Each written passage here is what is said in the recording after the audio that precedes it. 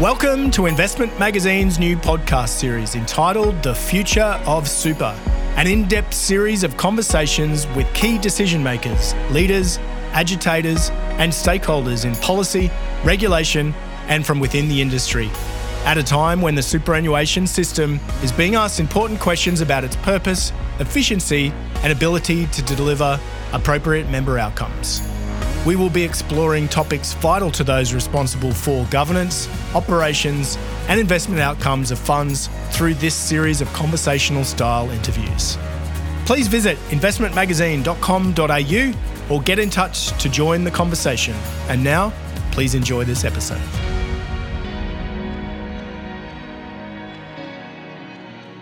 AIA Australia is a leading life and wellbeing specialist with nearly 50 years' experience and a commitment to help Australians live healthier, longer, better lives. Visit aia.com.au to find out more. This episode of The Future of Superannuation will look at responsible investing in the contemporary context and hopefully get into a bit of free-flowing conversation about the risks and obligations relating to climate change. I'm Matthew Smith and I'm Managing Editor at Investment Magazine. There have been some critical developments in how funds, society, and indeed how regulators and courts have interpreted asset owner obligations in this area. I'm very pleased today to be joined by David Barnden, Principal of Equity Generation Lawyers, and Liza McDonald, Head of Responsible Investing at Aware Super. Good afternoon. Good afternoon, Matt. Great to have you both. Great to have you both on board.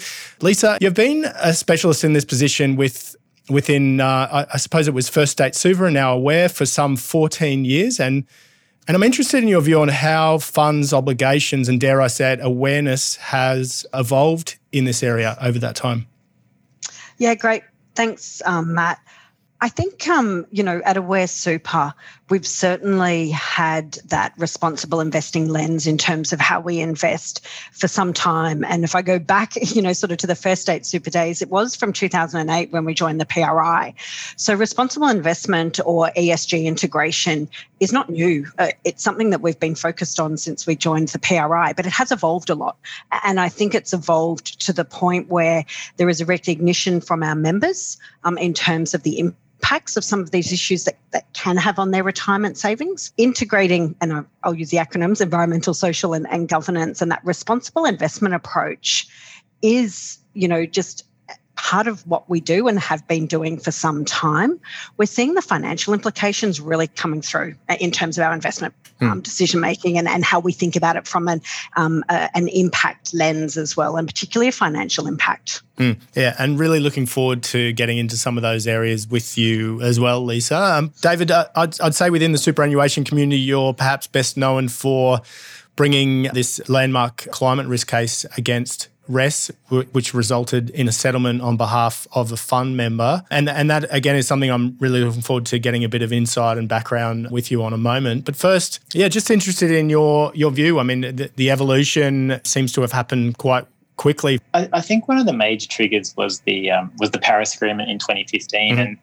And even though governments may not have been doing much at the time and it may have been largely promise, it was a massive signal to the massive market signal to the financial sector, and as a result, you started to see not just funds, but members demanding more from their superannuation funds and getting involved, asking them questions, going to websites like Market Forces to find out more information about what funds are doing, and really agitating for not just better outcomes for the community, but also better financial returns. And it's really encouraging to see this develop into what some might say is a race to the top. I'm interested in your perspective on how far funds have come along in their journeys and how much kind of more they have to go. I think most, if not all, funds now understand that climate change is a material financial risk to the fund and its investments, and that creates an imperative for a whole lot of things to happen, for the fund to understand that risk and then to manage it. So we've come a long way in a number of years, where previously the position was to push back against that and to say, look, this is this is an ESG issue. It's not necessarily a core financial consideration that we need to make, and since that has flowed through funds, you start to see a whole bunch of better disclosure on exposure to carbon emissions and sectors in the economy, and a whole lot of mechanisms put in place to reduce those risks. And how do you think, David, the precedent in relation to what's happening in the courts, and we've seen regulatory guidance come out recently as well, how much is that helping to get funds on the forward-thinking page? Yeah, look, I think it's very helpful. I think without member pressure and member engagement, the majority of funds would not be where they are today. What we see via court action and what we see via the settlement in the rest case is a strong indication of what's required now and how to develop climate risk strategies going into the future. So REST, for example, put in a net zero by 2050 promise. Yep. It would engage with governments and corporations to get there, and it also put in a whole swathe of risk management systems, as well as disclosing their entire portfolio. So that was a really strong signal, and the advices that we see, Noel Hutley and James Mack put out are really, really helpful for funds, I suggest, as well as members to understand, and APRA as well is coming along and making some very strong statements around climate change, and is currently consulting on a risk management framework. Yeah. So, Lisa, what about from your perspective some of the things that David mentioned there? I support David's comments on the regulatory kind of framework and reviews that are coming in, with the Hutley report, the REST case and some of those recommendations that came out of there, and then the APRA consultation. We are, as trustees and as a super fund, being asked to consider climate risk as part of our fiduciary duty. And I think it's really important that we are being asked to do that. And it's sort of, I think each fund will do it differently, but there is absolutely the impetus to be considering this as a financial risk in your investment decisions. Yeah. And could you give me a little bit of a colour perhaps on how the announcement of the REST settlement, new regulatory guidelines from APRA, can you just give me a little bit of colour about how that's kind of landed within internally and some of the has that fueled or made more urgent some of the conversations you've kind of been having? I think the discussions now, well, for Aware Super, it's not new. I think the discussions now with the Hutley report and the APRA consultation paper brings, other funds on the journey, and for them to be considering this if they haven't been. So it's certainly, heightened the discussion within the fund in terms of what we're doing, but we're probably more looking at what's APRA recommending we're doing, what did the REST settlement case have, what does the Hutley report recommend, and where are we sitting on that journey? And, what more, should we be doing or could we be doing, or are we kind of meeting, the expectations of the regulators and our members? Are there funds that need to move quicker than they currently are? It's difficult to say. In many ways, I'm not sure if it's appropriate for the key position of a fund or a bank to be educating their consumers or shareholders or members. It really should be there for them to lead from the front, and especially in the case of superannuation funds. The first step is disclosure. Yeah, we see a lot of funds putting out reports on the emissions intensity or emissions exposure of certain portfolios, which is essentially a proxy for the financial risk of climate change. But in many cases, it's difficult to tell how they're actually translating that knowledge to protecting their members. And so it's a two-step process under the law. You, as a fund, you need to firstly understand the risk, and we see that happening, and we see a lot of disclosures. But when it comes to managing the risk, it's still unclear. It's still not clear in many cases how these instructions flow through to investment managers. Often there's pushback around funds just want to let their investment managers do what they do and not hassle them. So there's still a lot of work to be done. I want to go back to something David said about that it's not a fund's role to educate their members. I honestly think it is. There's a lot of misinformation about there, and I think the more we can tell our members what we're doing and why we're doing it, it's really important. When we did release our climate change portfolio transition plan, yes, we had a lot of members coming to us going, "Oh, fantastic, great to see you moving on this," acknowledging it. We also had some members that were very unhappy with the position that we'd taken. So it is a balancing act in terms of representing all of your members, but we still, from a trustee perspective, it is in the best financial interest for our members to consider this risk and to consider it as a risk and how it does, come through in our investment decision making. I think there's a lot more, that we can do in terms of communicating how we're doing it. And I think that's the evolution you'll see over the next few years, particularly as funds have committed to targets, and members are going to hold us to account on those targets and how we're achieving them. So it's sort of going to fund managers and how we do that. We have over 120 external fund managers that we appoint across all different asset classes, and we do have a monitoring process in place with those as well. We do due diligence, when we appoint a fund manager and on an ongoing basis in terms of how they're managing climate change risk in their portfolio. It is an engagement process with them. We certainly see some leaders and we certainly see some laggards, but it is our role as the super fund and giving the mandate to the manager to ensure that they're investing in line with our mandate and the mandate that we do give to them.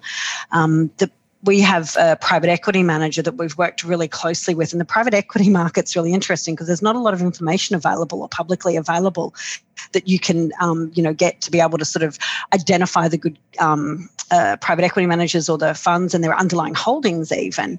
But they've committed to net zero and they've committed to putting targets in place in all of their underlying companies and established basically an emissions council, and the GPs, so us as the investors, sit on that council. And we're kind of holding them to account in terms of how they're reducing the emissions in their investee companies as well. So we're seeing that move and we're seeing that shift. And it's, it absolutely is incumbent on us to understand how our managers are managing their money, and that's part of our due diligence process. Yeah. And have you awarded or taken away mandates on the basis of your responsible investing guidelines or principles? So we absolutely, every manager that we appoint goes through a due diligence process, and we've got to be comfortable that how they're integrating ESG aligns to what we want to see. But I think it's really important to understand that if there are some gaps, it's actually, we want to work with those managers to bring them up. When we signed the PRI and embedding ESG integration and embedding, responsible investment being mainstream, it's about all of our managers thinking this way. So if we don't give them the opportunity and we don't, work with them in terms of what we want to see, then we're never going to get to it being mainstream. So it really, from our perspective, there may be some gaps in some of the managers that we appoint, but then it's about that monitoring and it's about that improvement. In the PE space, there may be some that we haven't done further funds with because we just haven't seen them move far enough from our expectations. Yeah, okay. And David made that point earlier about sometimes the fund managers don't really like being told how to invest money, and it's part of that conviction that perhaps even makes them quality managers, whether it be internal or external. Can you give me a little bit of colour further around those types of conversations? I mean, can you really preach to a fund manager about how they invest their money? Oh, look, I might, going away from climate change for a moment, we divested tobacco back in 2012, and we had some interesting conversations with fund managers back then who weren't prepared to take tobacco out of their portfolio. And so the mandate was terminated because that's not how we wanted to invest our members' money. So there is absolutely a recognition now, and particularly with the number of large fund managers, if they've signed the PRI, if they've committed to net zero targets or they've committed to certain things, there is that alignment. So there is a really, a great alignment in terms of how we're investing our members' money. I think there's, when we did the thermal coal divestment and we said to our managers, here's, you can no longer invest in that. Not one of them had an issue with that. Absolutely not. At AIA, our dream is to champion Australia to be the healthiest and best protected nation in the world. To achieve this, we are continuously innovating to develop and deliver customer-led life, health and well-being propositions that help people live healthier, longer, better lives. To find out more, visit aia.com.au. And is there anything you'd add, David, on the investment manager agreements? Are you seeing a standard or a best practice out there, and how's that area evolving? Yeah, look, it's difficult to say from the outside, but it is incumbent on the funds, and the funds will look at their across the board risk, and that can be ascertained by scenario analysis. So the trustee really needs to control that risk, and where it sees the fund being overweight in certain sectors or certain companies where the risk might be too great for the investment objectives, and this is what precisely Noel Hutley says is that analysis can lead to divestment, and that. If a fund manager doesn't agree with the trustee who has all the information and expert advice at their disposal, then I totally agree that they should go. Yeah. One thing I want to try to get to in this conversation, which I find fascinating, is climate risk has a longer term time frame, and you may agree or disagree with that, and really interested in your thoughts around that. But certainly in the shorter term, some of the value you might be leaving on the table in the medium term, the resources sector is doing really, really well, providing great income for portfolios, versus some of the risks that might maybe perhaps have a longer tail. I'd probably push back against the comment that these risks aren't being felt now. This is what a good investment manager should do is look into the future. And that's what the market should do, and that's the idea of having companies disclose, their exposure to fossil fuels and disclose their plans, and to have this idea of climate risk priced into the market. Yeah, look, I would agree that we're actually seeing the financial implications playing out now in some instances. If we think about the recent, or not so recent, a year ago, the bushfires and the more severe weather events we're seeing around flooding and fires and the destruction in communities, the companies we're invested in operate in these communities. So when they can't operate due to flood or fires, there's an impact to that company immediately, and there's an impact to their share price. And for some companies, their ability to operate, they may have lost their whole operation. So I think that we are long-term investors. We have patient capital, but we are seeing a number of the, particularly climate risks sort of playing out immediately as well. We are thinking about that over the lifetime and the journey of a member. So we have members joining us now that are going to be here well past 2050, that we're trying to sort of, manage their retirement savings and think about climate change and how we're going to manage that risk in the portfolio. So I think there's always a balancing act of the shorter term versus the longer term. But we are long-term investors, and we do need to think long-term as well with some of the investments that we make. As part of our climate change portfolio transition plan, we did do a lot of work around thermal coal and in terms of whether it was a stranded asset risk or not. And we expect markets to be pricing in stranded asset risks and signalling. So we obviously engage as part of our strategy as well with companies, but it's about that transition and being focused on the transition and what that looks like and how we can support communities through transition. So there's lots of, I guess, is divestment the answer, or is it about engagement to get better outcomes in communities that are going to be severely impacted by this, and how as we as investors can support that transition as well. David, so really interested in a little bit of background on how this REST case came about and perhaps how you're seeing the push from consumers. Yeah, sure. Look, I guess we do see people of all ages pushing funds, pushing banks, pushing insurers, to get on board and to be a part of a hasty transition. Mr. McVeigh's case was member driven. It was him demanding his fund look after him, essentially, right. Demanding that they protect his investments, and they were sort of in a position at the start of that litigation where they had an ESG strategy, but didn't actually have a climate policy or any other sort of visible way in which members could be assured that they were being protected. Where we've got to from there, and I think it's an interesting evolution, is that the latest advice by Noel Hutley, who's a senior barrister in Sydney and very well respected, quite rightly recognises that from a financial perspective, some of these climate change risks can't be diversified. You see damage to communities, you see damage to investments, to businesses who've been exposed to bushfires and flooding. And the analysis suggests that as climate change gets worse, so will people's investment returns. So you've got funds in a situation where they actually are in a position to lead the charge in terms of shaping the economy, leading the charge in terms of ensuring that government policies are appropriate and don't actually create risk to their own members. So there's a lot of power in superannuation funds.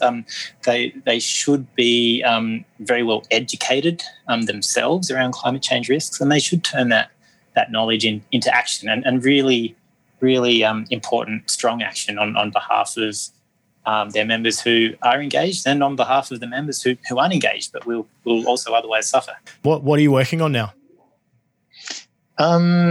We are working on a climate risk disclosure case for Australian sovereign bonds. So that's next in court at the end of July, and that seeks the government to disclose to investors the risks that come along with sovereign bonds and how climate change can influence them. So obviously we see future projections around GDP and productivity and taxable income streams, and we're asking the government to disclose climate change risks to investors. So again, these risks can be priced in. Depending when this podcast comes out, we're awaiting a decision in our class action where 8 students and their litigation representatives have sought a declaration and injunction from the federal court in Melbourne that the Minister for the Environment owes them a duty of care to protect them from the future harms of climate change. Right. And that relates to an extension project for a coal mine up in northern New South Wales. So we're eagerly awaiting that. Look, this has been a really rich and interesting conversation. So I really appreciate great expertise and comments coming through there. And Liza, an interesting area to perhaps conclude on is some of the opportunities that maybe your investment teams and the fund generally is seeing in relation to its responsible investing approach. Yeah, look, I think it's certainly the most exciting part of all of this is trying to identify the opportunities and what we can invest in, particularly to support that transition to a low carbon economy. I do want to, I think the policy environment really needs to support investors in Australia in terms of having some clear policy and a clear direction in terms of what will support that transition. We see Europe, New Zealand, and even the US really sort of leading in this space. So part of our role is to also advocate for policy and for policy that supports that long-term investment, and particularly in when it comes to renewables in Australia, et cetera. So we continue to sort of, I guess, lead the charge on that, because we do want to invest in, renewables in Australia. We do want to create jobs. We do want to, build back stronger or build back better, as everyone's sort of saying. But, we certainly need the policy direction to support us. And I guess a strong commitment to what we're investing in is the future as well, because it is our members' money that we're investing in. And seeing as you put that on the table, Lisa, I mean, anything from the budget recently that you think supports that, or where do you think there needs to be a lot more? Oh, yeah, look, we did some work on that. I think, they've few positives, but they've got a long way to go. Even think about electric vehicles, we see every other country really supporting that. So to sort of even transition to electric vehicles and a number of different things, it's certainly, a lot of things in the budget that we would have liked to have seen more, and definitely more policy direction in terms of supporting investments in renewables in Australia. Yeah, I think we probably could have spent an entire episode starting with that topic. Yeah, but, we've decided to focus this one on, more on that governance aspect. But absolutely. Definitely. But I think, communities, people impacted in communities will, lead the charge on this. And, it comes through then in investments. It comes through in how we think about things. And we really need to be able to have a strong dialogue with government in terms of getting policy that does support, a positive future. Well, I mean, is it then to what extent is it the role of the superannuation fund to take that leadership role? I mean, does marching in the streets and quite a lot of people with placards calling for Probably climate not risk change doesn't seem to do a lot, without wanting to be controversial relating to the government. But I mean, what can superannuation funds do more of? Yeah, look, I think superannuation funds committing to net zero targets and putting in short-term, medium-term and long-term targets. And then I guess the fund managers that we invest in, setting those short-term, medium-term and long-term targets. What about in an activist perspective? Is there anything for No, look, I think our role is to engage and to engage for, positive outcomes. So it's certainly more of a constructive dialogue position we'd prefer to take. And that's how we work with companies as well, in terms of if, we want them to set targets. I mean, it sort of comes from companies setting targets, reducing their emissions. Therefore, our portfolio has, emissions reduction. So there is that real advocacy and engagement piece with who we invest in, the companies we invest in, but then also government as well. Yeah. Is there anything you'd add there, David, on the government? Oh, look, it seems to be a clear case of managing the transition risk.